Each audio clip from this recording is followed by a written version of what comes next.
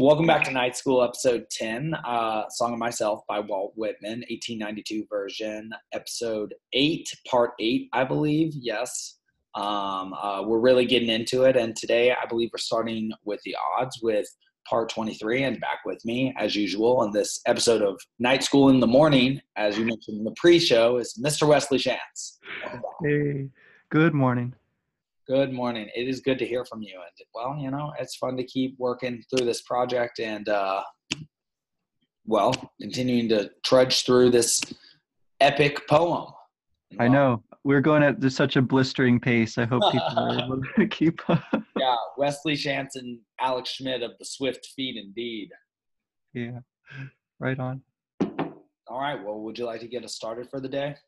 Oh, yeah, that's right. I'm odds. Okay, so 23. Endless unfolding of words of ages, and mine a word of the modern, the word en masse, a word of the faith that never balks. Here or henceforward, it is all the same to me. I accept time absolutely.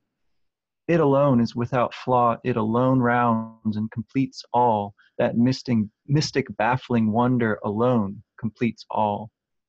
I accept reality and dare not question it. Materialism first and last imbuing. Hurrah for positive science. Long live exact demonstration. Fetch stone crop mixed with cedar and branches of lilac. This is the lexicographer, this the chemist, this made a grammar of the old cartouches. These mariners put the ship through dangerous, unknown seas. This is the geologist. This works with the scalpel, and this is a mathematician. Gentlemen, to you the first honors always. Your facts are useful, and yet they are not my dwelling. But I but enter by them to an area of my dwelling. Less the reminders of properties told my words, and more the reminders they of life untold, and of freedom and extrication. And make short account of neuters and geldings, and favor men and women fully equipped, and beat the gong of revolt, and stop with fugitives and them that plot and conspire. All right.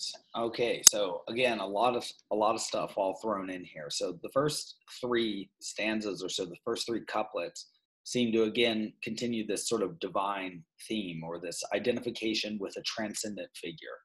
Endless unfolding of words of ages. So endless, you have the idea there of non-temporality or of universality of time, of eternity, a divine aspect, and words of ages, indicating that which is eternal is language, not the specific words used, just like that which is eternal, he might claim, are humans, not a specific human. And that he is connecting his modern word to the words of the past. And then again, word, a third time in the first three lines, of faith that never balks, which is in direct contrast, I would say, to the materialism and the scientific sort of conscription that comes later. Because he makes this claim in the middle of the paragraph: I accept reality and dare not question it, which seems to be something like an existential claim. That which is, I do not judge, I simply accept it, or something like that. But then he contradicts this immediately by taking a materialist point of view. And a materialist point of view is the scientific belief that the facts that we have discovered through the scientific method are the sum total of what we know about reality. So he says, hurrah for positive science and long live exact demonstration. And he gives several examples of facts that one generates about phenomena in the world. So like a grammarian, and this is perhaps why you sort of sneer at them, they tell you the properties of language without maybe being able to speak well. Or they tell you the properties of something like language that really exists, and they spend their careers talking about these properties that perhaps seem as if they exist even less, or what they are trying to measure seems to be far less important than the phenomenon itself. So like a lexicographer who cares about words but doesn't necessarily use language well, or something. Or mariners who are trying to limit or place boundaries along the sea. Same with a geologist. All these people, through their study of the earth or the sea or of language, are attempting to bind these phenomena, which are in of themselves sort of endless, or traditionally considered endless, or eternal well springs. And that it's almost as if we're missing the point with our science. We're missing the beauty, the essence of that which is, that we've taken a wrong turn, and less the reminders of properties told my words. And so he's like, yes, you can tell me that my words are verbs and nouns and gerunds, and you can say that I use anacolathon or anaphora in literary terms, but that's not getting the essence of what it is that I'm saying. Yeah. And then the last few lines still are beyond me.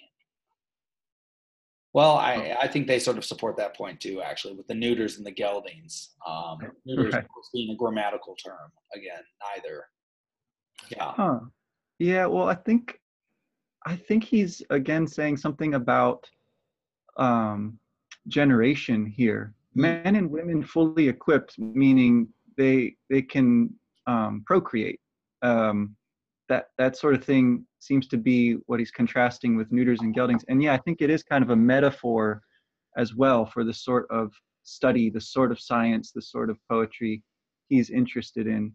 And again, it seems like the sort of politics too, right? Like he's the poet of the people, that he wants to sort of democratize the old epic and make it something that's accessible, that speaks to people in their daily lives, and yet is still connected to all that high, grand and noble sort of stuff, and sort of just get that all wrapped in together. And so yeah, he seems to be I think the generation that he's talking about too, like, is the intermingling of poetry and science, right? Spirit and matter, and all that sort of thing. And then the Gong of Revolt. Well, I think he's, this poem is him beating the Gong of Revolt, like stirring people up to storm the ivory towers, to storm into the laboratories and the libraries, and get to work and discover. Yeah, and that's interesting too, because again, that there's a connection to that word august later, that Gong of Revolt, and stop with fugitives and them that plot and conspire. There's that connection to Julius Caesar, the stepfather of August Caesar. And so there's sort of a secular feel, because he was the secular God figure who was betrayed just a few years before Jesus, the sacred God figure, would be betrayed by his own. And so I think I see another interplay between sort of like revolutions in heaven and revolutions on earth. And this revolution being sort of one of a medium or thought. And I like what you say about democratizing, because I think that's precisely what he's doing. Whereas, like, say, a scholar, especially in these days, when as I know from my neuroscience segment, and trying to access journal articles, which are extremely expensive, it's very, the knowledge produced about these phenomena in the world is very rarefied and difficult to read, has a very specific vocabulary, and is also very difficult to find where to access, and is also very expensive to access, whether you have to go to a school in order, or go to an expensive university in order to pay in order to use their library and their expensive databases that they buy, or if you're an independent scholar like we are and you need to buy the articles themselves. That knowledge, which is arguably not as useful as the phenomenon itself, or at least that seems to be what Waltman explicitly believes, is not democratized. It is hard to get to, whereas this poetry, which arguably, according to Whitman, is a better expression of the phenomenon itself, or of the essence of a phenomenon like the sea, or time, or eternity, or the earth, that it can be given to all, and that it should be given to all, and that therefore poetry is a more American endeavor, as a more democratic endeavor than even scholarship is, and that was even true during the times of, like, say, Greece and Rome. And I would say that our project here, analyzing this poetry, is in the same spirit, right? Because we are analyzing American literature and poetry for free and putting it out on the internet for free for people. And so it's sort of the opposite of, like, careerism and producing a new concept that has no relation to a real phenomenon in order to say, I don't know, appear like a mystical and beyond the normal human in our ivory tower.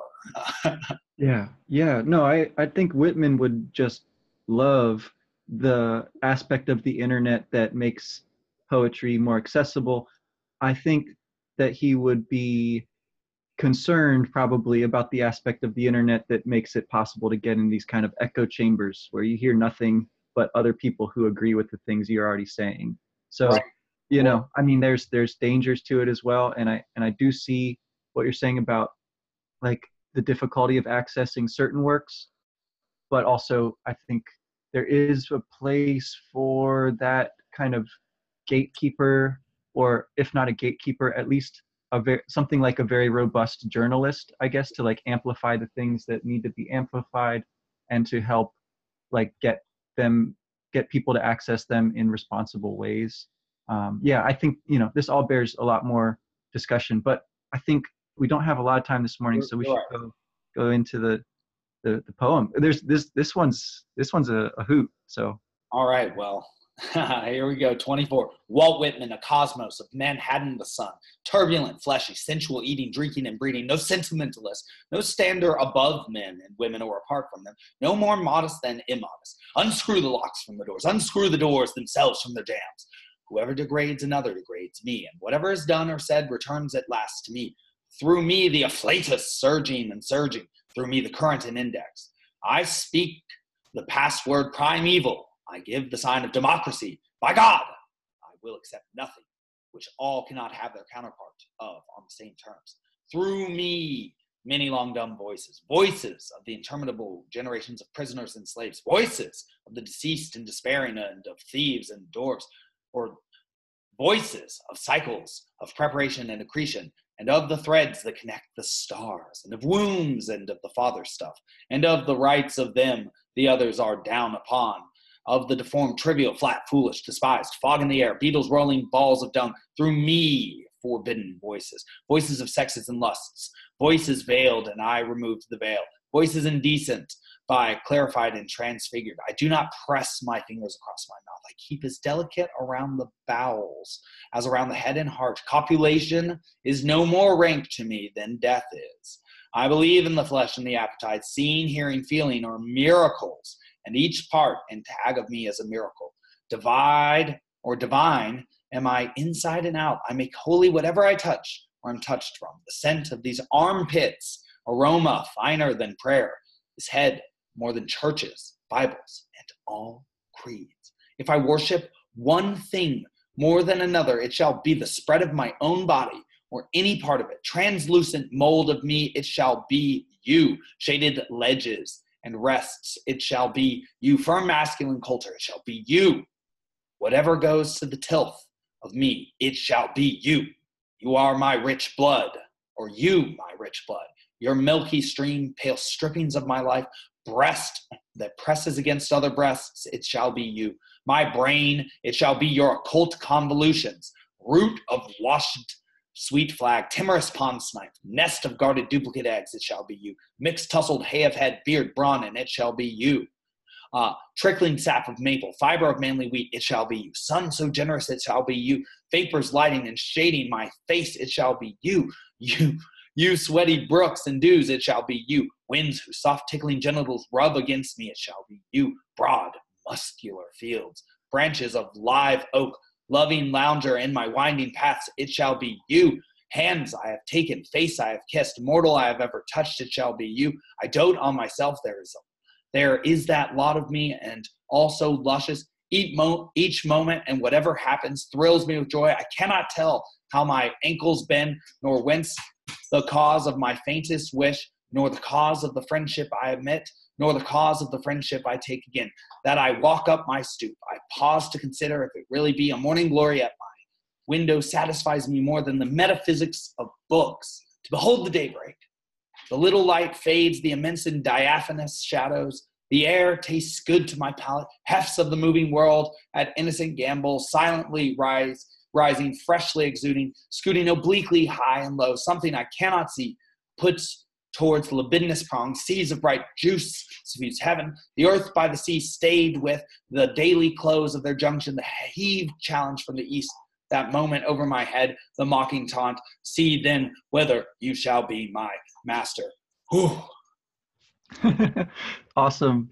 It's I think you nailed the incantatory quality there of that one long stanza where practically every line ends with "it shall be you," and it's like he's conjuring or summoning us into existence there. It's wild. He right, he calls the poem "Song of Myself," and we finally get him naming himself, Walt Whitman, a cosmos. I love the Greek spelling there too with the K. And he names himself like the old heroes are named after their place, right? Where he's from, like a nobleman, right? Walt Whitman of Manhattan, the Sun.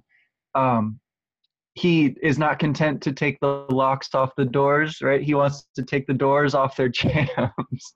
I feel like that kind of hyperbolic quality. There's something innately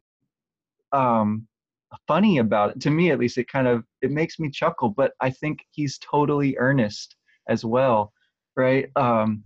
He really, really wants all of this to be not just metaphorically the case, right? But to experience it, to feel it. And I think that's where the body is getting a little bit more amplified here than the soul. As much as he said earlier, he's the poet of body and the poet of soul. This is a great kind of climactic section of this poem. And among the images there that he dwells upon, again, it seems to be a contrast of things like words, right? Things like churches, Bibles, and creeds, contrasting those with the divinity of the subject, right? The person, Yes. the body. And the reason for that, again, it seems to be, is that you can only really transmit this kind of insight in a bodily way, right? With exclamations, with inspirations, and hand holding and face kissing and bodily, contact in a way. And that's what the poem, I think, aspires to do, right? To get breathed in by the reader and exhaled in the words, and also then to sort of walk with you through the day. And he starts with the daybreak here. So we had the night, the earth, the sea. Comes back to that a little bit here, right? With the daybreak, the air, the heavens, in the sense of like the sky, right? And the ending is great too. The heaved challenge from the east. I take that to be the actual like rising of the sun, the mocking taunt. See then whether you shall be master, right? Like, can you master this impression? Can you take it on? Can you take it in? Can you remain yourself and express it adequately? It is a real challenge, right? Yeah, and I also perceive him here in this tour de force part, giving evidence for what we suggested in 23, which is that human experience, or the phenomenological aspect or existential aspect of existence, that which experiences rather than that which is a fact about experience, is that which is more embodied and therefore real and therefore divine. It's not what's in the Bible that is most holy. It is the fact that there is a Bible that was produced by a mind with words, that by a natural creature in the world that, well, he wouldn't necessarily have known this, but like that, 100,000 years ago was not even the same creature. And 7 million years ago had some common ancestor with a creature that looks very different from what it is now. The chimpanzees and the bonobos we have a common ancestor with. That what is most incredible about us is the daybreak, is the coming of consciousness of us. And the fact that we can observe anything is incredible. Again, back to the same sort of theme that we talked about in the last episode. And he's also encountering several different epic poets here, right? The daybreak is a common theme in the Odyssey. Rhododactylus Aurora, or Rhododactylus Eos, rosy-fingered dawn, is spoken about in the Odyssey. That he's talking about diaphanous shadows, as well as his libido, as well as copulation, as well as taking joy in his libidinous prongs, that then and then talking about seas and then the suffused heaven. He's confronting Dante here, and also disagreeing with Dante and suggesting, and when he says through me, that is a very famous beginning of Canto 3 in the Inferno. Through me is the way to despair. Through me is the way to darkness. Through me, there's a bit of an anaphora right at the beginning of the 9-line 3-tercet description of the gate of hell. And but he's disagreeing. He's saying, actually, I think life exists in the libido, in the genitals, in the copulation, in that which is traditionally not spoken of. That which is not spoken of is just as worthy of articulation, because it is just as much a part of human experience, which is what is truly divine about being a human. So not only is he sort of disagreeing and making his stand, he is also, I would say, becoming, like you're saying, the poet not simply of God or of divinity, like, say, Dante, but also the poet of the body. So he's doing quite a bit there, I would say. Oh, yeah. Yeah. That makes me think of a couple of other. So Rodin, the sculptor, has that famous series of sculptures that depict kind of the entry into hell, the gates of hell, with different figures from Dante's poem. And I think he's doing something very similar, taking Dante's work and casting it in tactile form, right? Sensual form.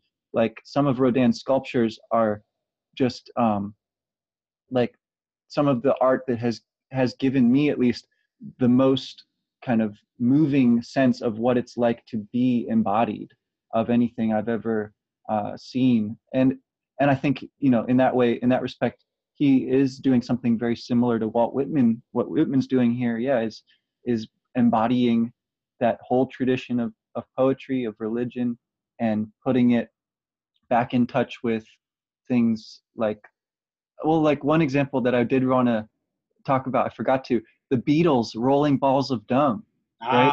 I love that image because it's a scarab as well. It's the divine movement of the sun across the sky in the Egyptian conception, right? And it's also like the lowest, commonest little insect. So I think that's a beautiful, that one line contains a kind of whole universe, a cosmos, Well, yeah, and I'm trying to find it, but just to add even more to the fact that is a whole cosmos, is that the imagery of dung is also an alchemical image. You find, and this is something the Jungians and Peterson often bring up, that you find the information in the dung, or you find the treasure in the dung. And there was even some famous work in the 20th century that I think was actually found in dung. I don't know if it was the Dead Sea Scrolls. Those might have been found in a cave. It might have been the Gospel of Thomas or something. It was one of those sorts of texts. It was actually found in like a medieval latrine. But also, that's not only sort of the opposite of Christian imagery, it's the Christian image too. Whoever degrades another degrades me. Whoever degrades a part of his experience, whoever does not notice the stone of little worth like a piece of dung, does not notice the cornerstone. That sort of, again, alpha and omega, the high and the low, that it is the range of experience, and the fact that you experience anything that makes any piece of information like the host divine to you. And that by that reasoning, that is what makes any person who can give you information, any citizen in a democracy, any brother to you in a democracy, equally valuable to you. And so through understanding sort of the equal value of that which you experience, then you can truly value the democratic system you are a part of and your fellow man correctly. Yes, fog in the air, Beatles, rolling balls of dung. There it is. Right on. Uh, well, if he comes to, yeah, I think he's coming up to the middle of the poem, declaring in a new way his major themes here, and I think it's continued into 25. We can pick up here next time, and because I think 25 really does answer the end of 24. Okay. So, but we'll hit pause for now. That's a wonderful passage. So a good start to the day. Yeah, an excellent start today. A good morning version of night school. And as usual, I really appreciate your time, Wes. Very few ways I think to start the day that would be better than this. And I'm looking forward to getting past the halfway point with you later in the day. Right on, right on. Have a good one. You too.